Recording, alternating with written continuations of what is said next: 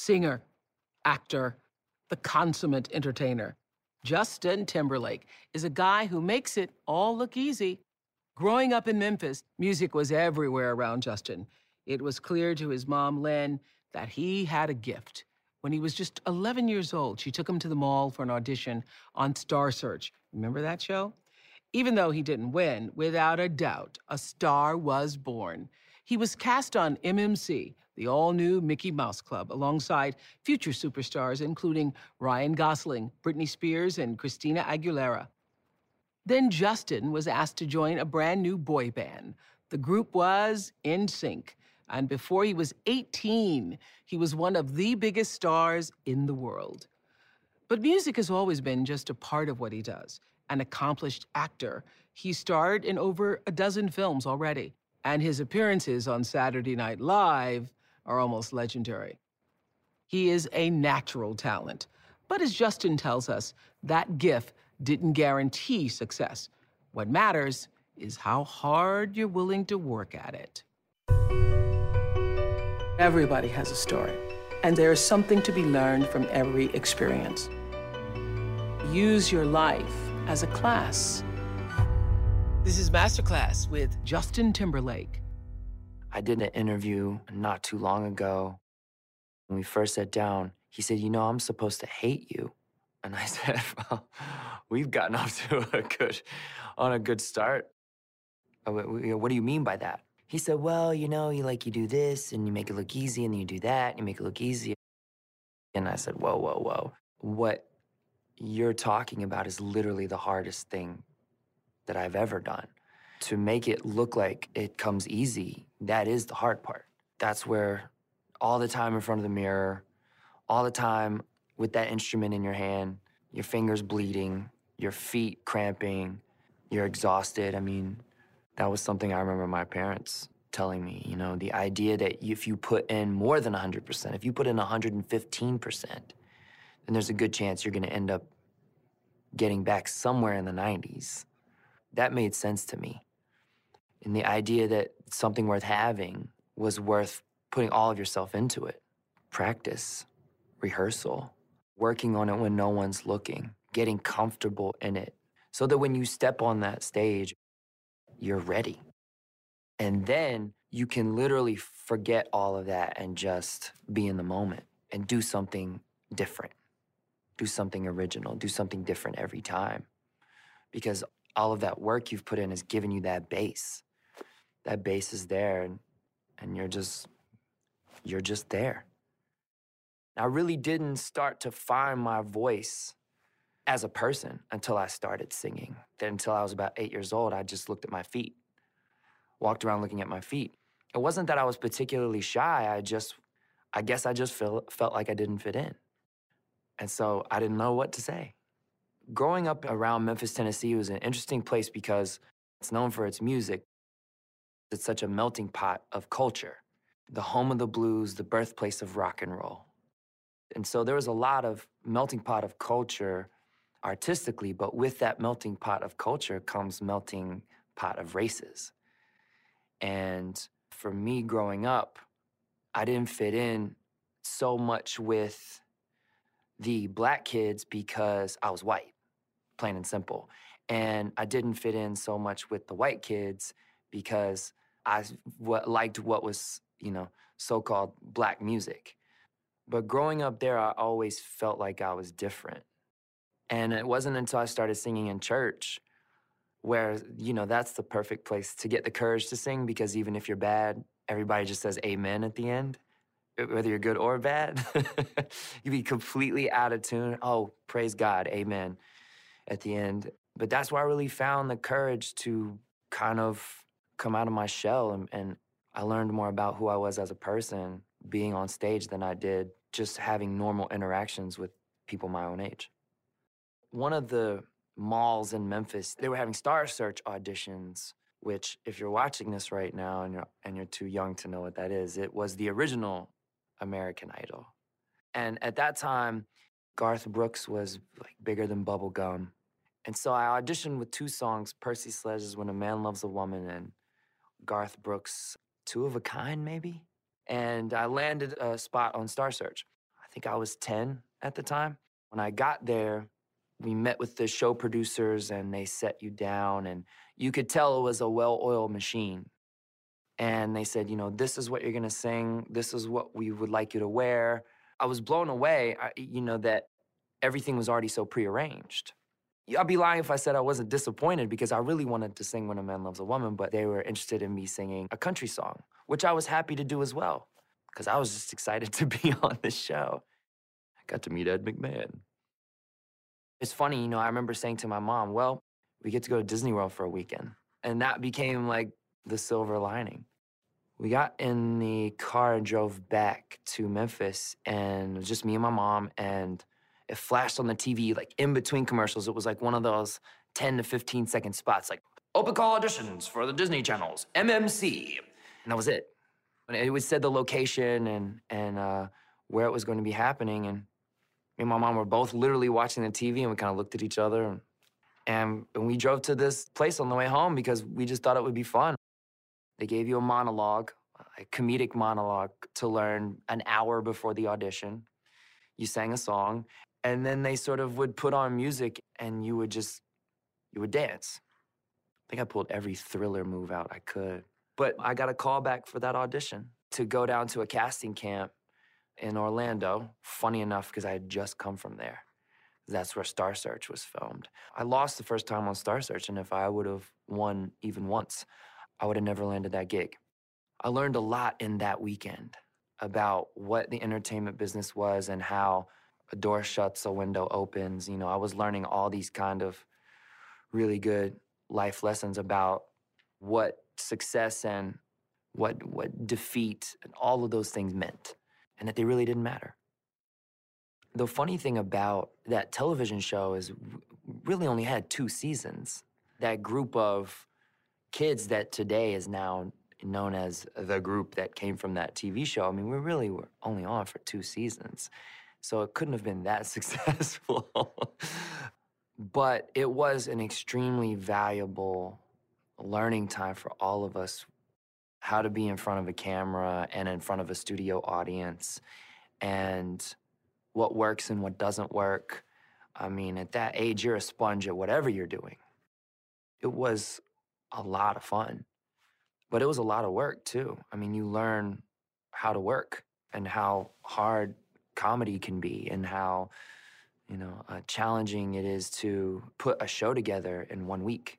But it's funny, it's very similar to how Saturday Night Live is put together. The difference is, and God bless those producers, you're working with 20 children, not 20 adults that act like children, 20 actual children. So that's why I think I started to care more about the process of acting and all these different takes on how to be an actor. And I was getting the class firsthand. My class was the stage. My class was the studio. My class was in front of a camera. It was a really valuable time, but when that show ended, I was, I was 12, and I went back home and went to school and played basketball like every other kid. But you're not like every other kid. You're that kid from the TV show who must think they're better than all of us. So I became really adept at fitting in with everyone. I would find common ground with everyone because I had to work harder to make friends when I was a kid, because I was really looked at as different. The most valuable piece of advice I ever got was from my mother, and she said to me, she said, I want you to know that you have a gift. None of us know where it came from, but you have a gift, and that gift is going to make your life more challenging in a way, because it's going to test your character. She said, you know, just because you have this thing that you do really well that's instinctive and natural to you, it doesn't mean that you are better than anyone else. And to the point, you're gonna have to work harder to realize that. I had a booking agent, sort of a commercial agent in Atlanta, and she also represented another guy, and his name was Chris Kirkpatrick. And then got this call from Chris that said, I'm starting a group. I think that was kind of like what he said. I'm starting a group, and there's a guy down here who will fund the whole thing. And it was one of those things, once again, looked at my mom and said, well, I guess we can go to Disney World another weekend. And if it doesn't work out, it doesn't work out. And once again, found myself in Orlando.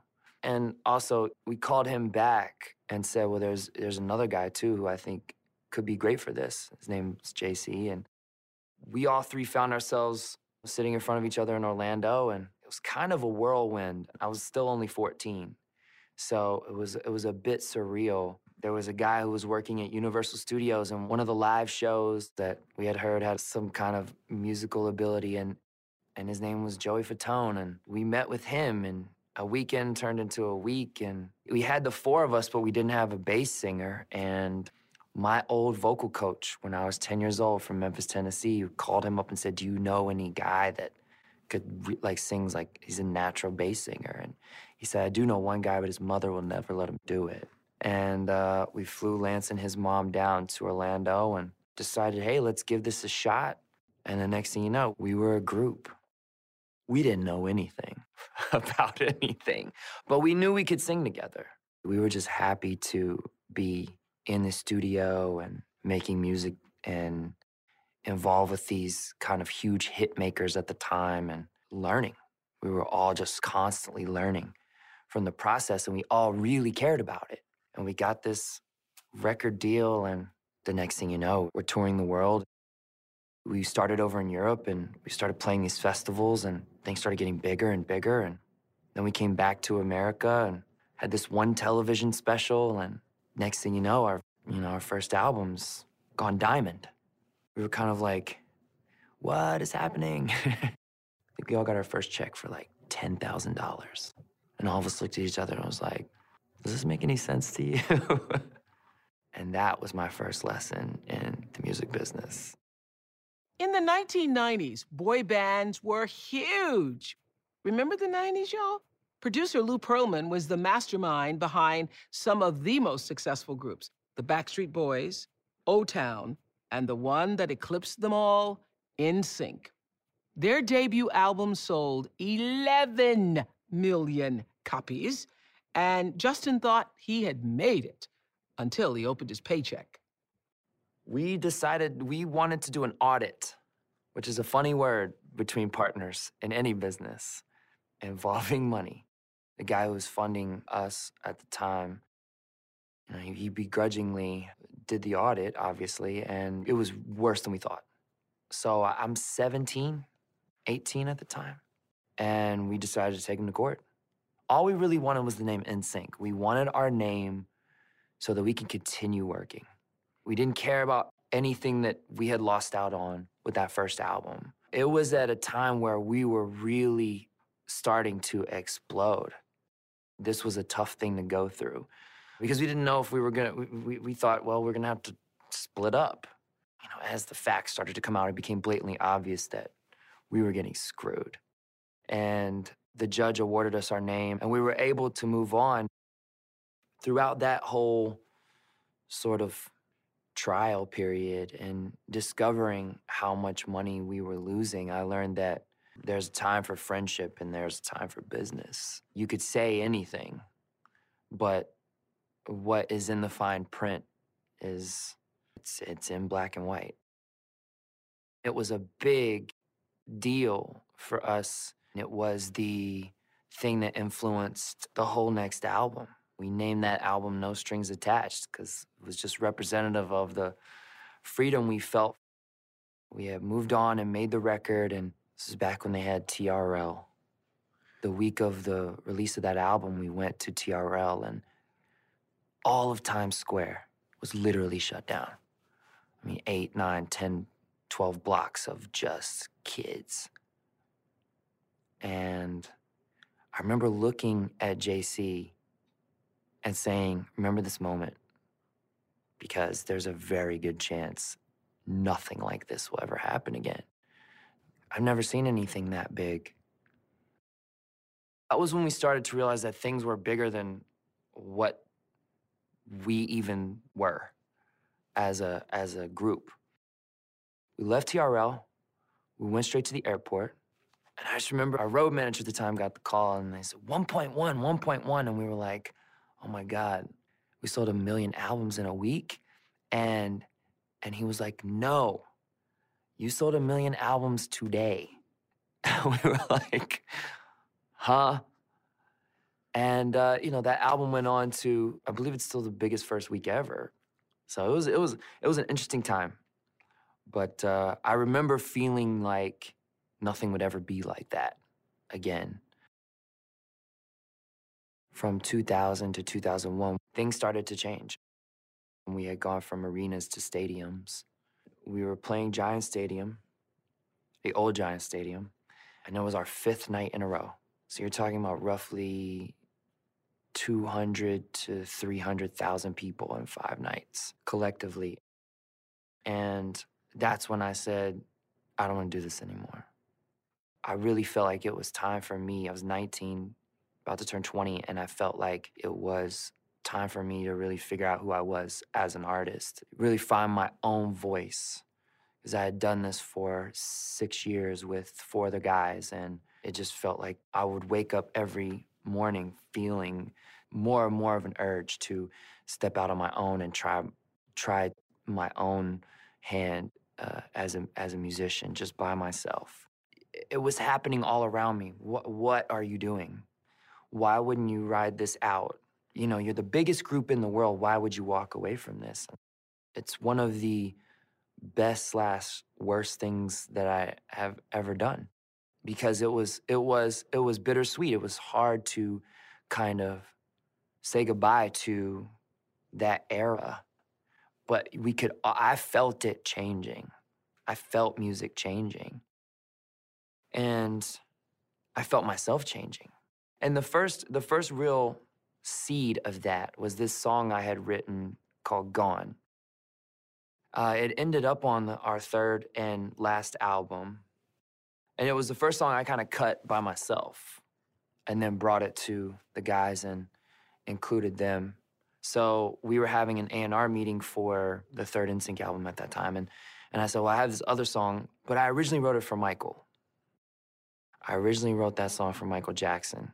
I just got word that they had turned the song down. So we decided to cut it, but it was one of those songs where it felt a little more personal to me because I had written it for, like, the biggest artist of all time. I guess Michael did hear it and called me on the phone and said he wanted to cut the record, but he wanted it to be a duet between himself and I. And I said, well, it's already out. You know, we've already cut this song as an NSYNC record. I'm on the phone, I'm literally punching myself in the face because I said, I can't do that. Could we do like a NSYNC featuring Michael Jackson or Michael Jackson featuring NSYNC? And he was very absolute about the fact that he wanted it to be a duet between himself and I. And I think it's the first idea that I ever got about doing something on my own, because it was the first time I'd ever really felt the confidence to do it. And I knew that the music that I was interested in and was writing at the time was different than what we had previously done. And it felt like a real departure. I never told anybody that Michael story. You look at me, you should understand that I am America. You know, I loved Nirvana when I was 14, but I also loved Missy and Timberland, but I also loved D'Angelo. But I also loved Tribe Called Quest, but I still loved the Beatles and the Stones. So I was influenced by, you know, I mean, Pearl Jam. I could go on and on. Growing up around Memphis, Tennessee, you didn't get a lot of the trends until they sort of passed through middle of America. We didn't get every concert. Every concert didn't come through Memphis, Tennessee at that time. And if it did, I didn't get to see it because we were on a budget. We were on a budget. I never saw Michael Jackson perform live until I was on stage with him. I only saw, you know, videos of it. So the kids where I grew up, it wasn't Michael Jackson. It was Michael Jackson's songs. You know, it wasn't Garth Brooks. It was Garth Brooks' songs because we had got the radio. So I grew up loving movies. I grew up loving songs. It was never like the actor or the musician or the pop star per se. It was always the movies, the TV shows, and the songs. It was always the thing that was being made. That always mattered to me more, and I wanted to know how that happened. So that's why I think I started to care more about songwriting. I didn't feel like I was part of the teen pop scene anymore. That's why the record was what it was. You have a magazine like Rolling Stone writing, his first solo album is an album, that's gonna make or break all of the scene. But I was looking back on all the music that influenced me when even before I was 10, that naturally influenced me. Marvin Gaye's voice and Donny Hathaway's voice and, Al Green's voice and Stevie Wonder and Michael Jackson.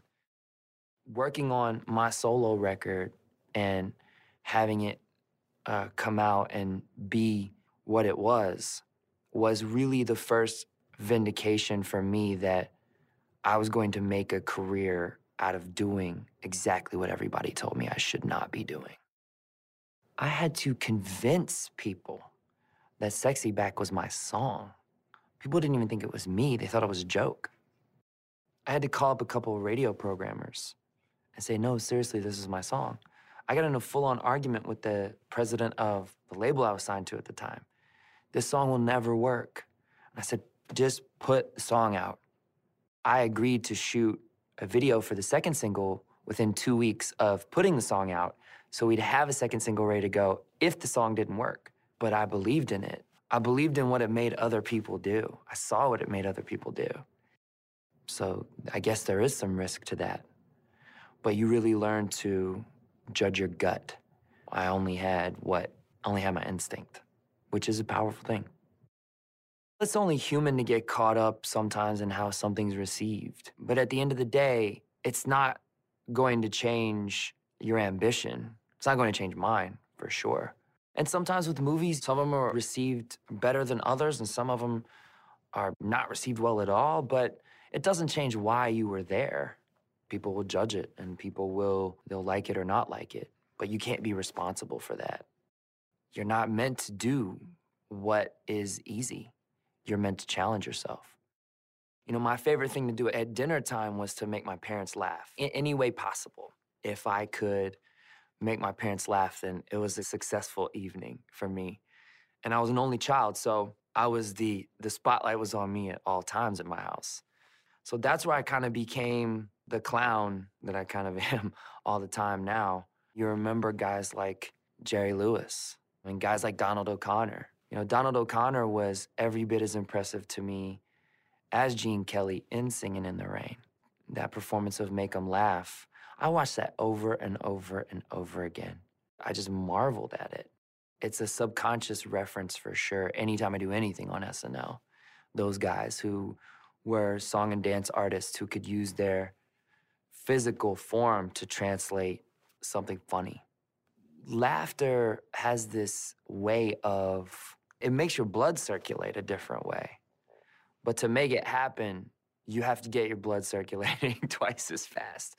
When you talk about SNL, there's 200 to 250 people in that audience. If you make those people laugh, that will translate to 2.5 to 10 million people on television.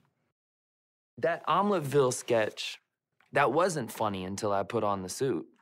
Bring it on down to whateverville, those gloves are the unsung hero of those sketches. Yeah, why wouldn't I want to talk about that? I got a phone call from Mick Jagger, and he says to me, we're doing a benefit. It's gonna be this huge festival. We'd love you to come play. Immediately you say, absolutely, I will clear the schedule, whatever you need. Are you sure this is Mick Jagger? And then you get there, and you look at the list of acts, and the Stones, AC/DC, the Guess Who, Rush. And you go down towards the middle of the list, and I see my name with all these acts. And I remember looking at the promoter and saying, I don't think I should be here. I walk out on stage, and every Coors Light and Bud Light can and water bottle, it was like Paul Thomas Anderson's Magnolia with the frogs. It was like 1, 200. And we go through the first half of Cry Me a River, and it is raining debris. And I am dodging left and right, and I'm continuing to sing. And these guys look like monsters, man. We got to this Zeppelin interlude in Cry Me a River, and either they gave up throwing things or they ran out of things to throw. And then the MC came out and was like, oh, okay, you know? And I think he was trying to talk me off the stage, and I was like, no, I'm gonna finish my set. And so I made it through the set. I was scheduled to go back on stage with the Stones later on that night. And I kind of requested to see Mick. Walked into his dressing room and said, hey man, thanks. I don't think it's a good idea for me to come back out on stage. He said, well, we would really love for you to stay and play the song with us. I said, all right. I said, but I'm literally gluing myself to your hip. You know, like I'm not, wherever you prance off to, I will be right behind you, prancing. And, you know, come outside stage to watch the Stone set. People are still throwing things. It's like the fourth song in the set. People have been throwing things the whole first 3 songs of their set. And that's when I realized, okay, these people are just drunk. And I was like, okay. Like, well, here goes nothing. Walk out, and something flies by. It literally, we're standing side by side, and literally a bottle flies between us. We both look at each other, and before any of us could even react, Keith Richards comes busting between us and saw the guy who did it. And he points to the guy, and I don't know what he said. You can't say it on the show anyway. But he's banging his chest like Tarzan. He's with the guitar, and he's banging his chest like Tarzan. You can see him going, throw it at me. Throw it at me. Throw it at me, man. And he walks back to me, and he slaps me high five, and he goes right back to the riff. And I was like, I'll never forget this moment. I threw a couple middle fingers up to the appropriate bearded Neanderthals. But for that whole day, I was distraught because I was like, oh man, you're throwing bottles at me. I threw them at Mick and Keith too. But yeah, you know, I guess I felt really good about finishing my set that day. It was a funny story. I drank a whole bottle of whiskey that night after that show, for sure. What have I learned about love? It's a many splendor thing. Loving what you do is extremely valuable. There's so many people in this world who don't get to say that. And if you do love it, like I said, if you're not progressing and you're not moving forward within it, then you're doing yourself a disservice. And that could be with work, that can be with your wife, that can be with your mother, that can be with your best friend. They still have to know, and you still have to know that there's that connection because you've worked to get it to a certain level. You know, specifically with, I'm really young in marriage. But another idea that I like that you try to hold on to is just because you get married, it doesn't mean you stop dating. That still keeps it exciting, I think, for me. How sweet is that? Justin married actress Jessica Biel in Italy in 2012, and they worked to keep their relationship private. And I can surely respect that. I get the sense that we're going to be talking about Justin Timberlake for many years to come. A natural talent. He doesn't rely on his gifts alone. It's about doing the work and loving it. For him, every day presents a new chance to find out what he's really made of. And for that, Justin, you are a master. To be a master at something, it takes a long time at a high level. It really does. And for me, the way to do that is to always be a beginner. If I'm not learning from something that I'm doing, then that means I've done it before. Do something different.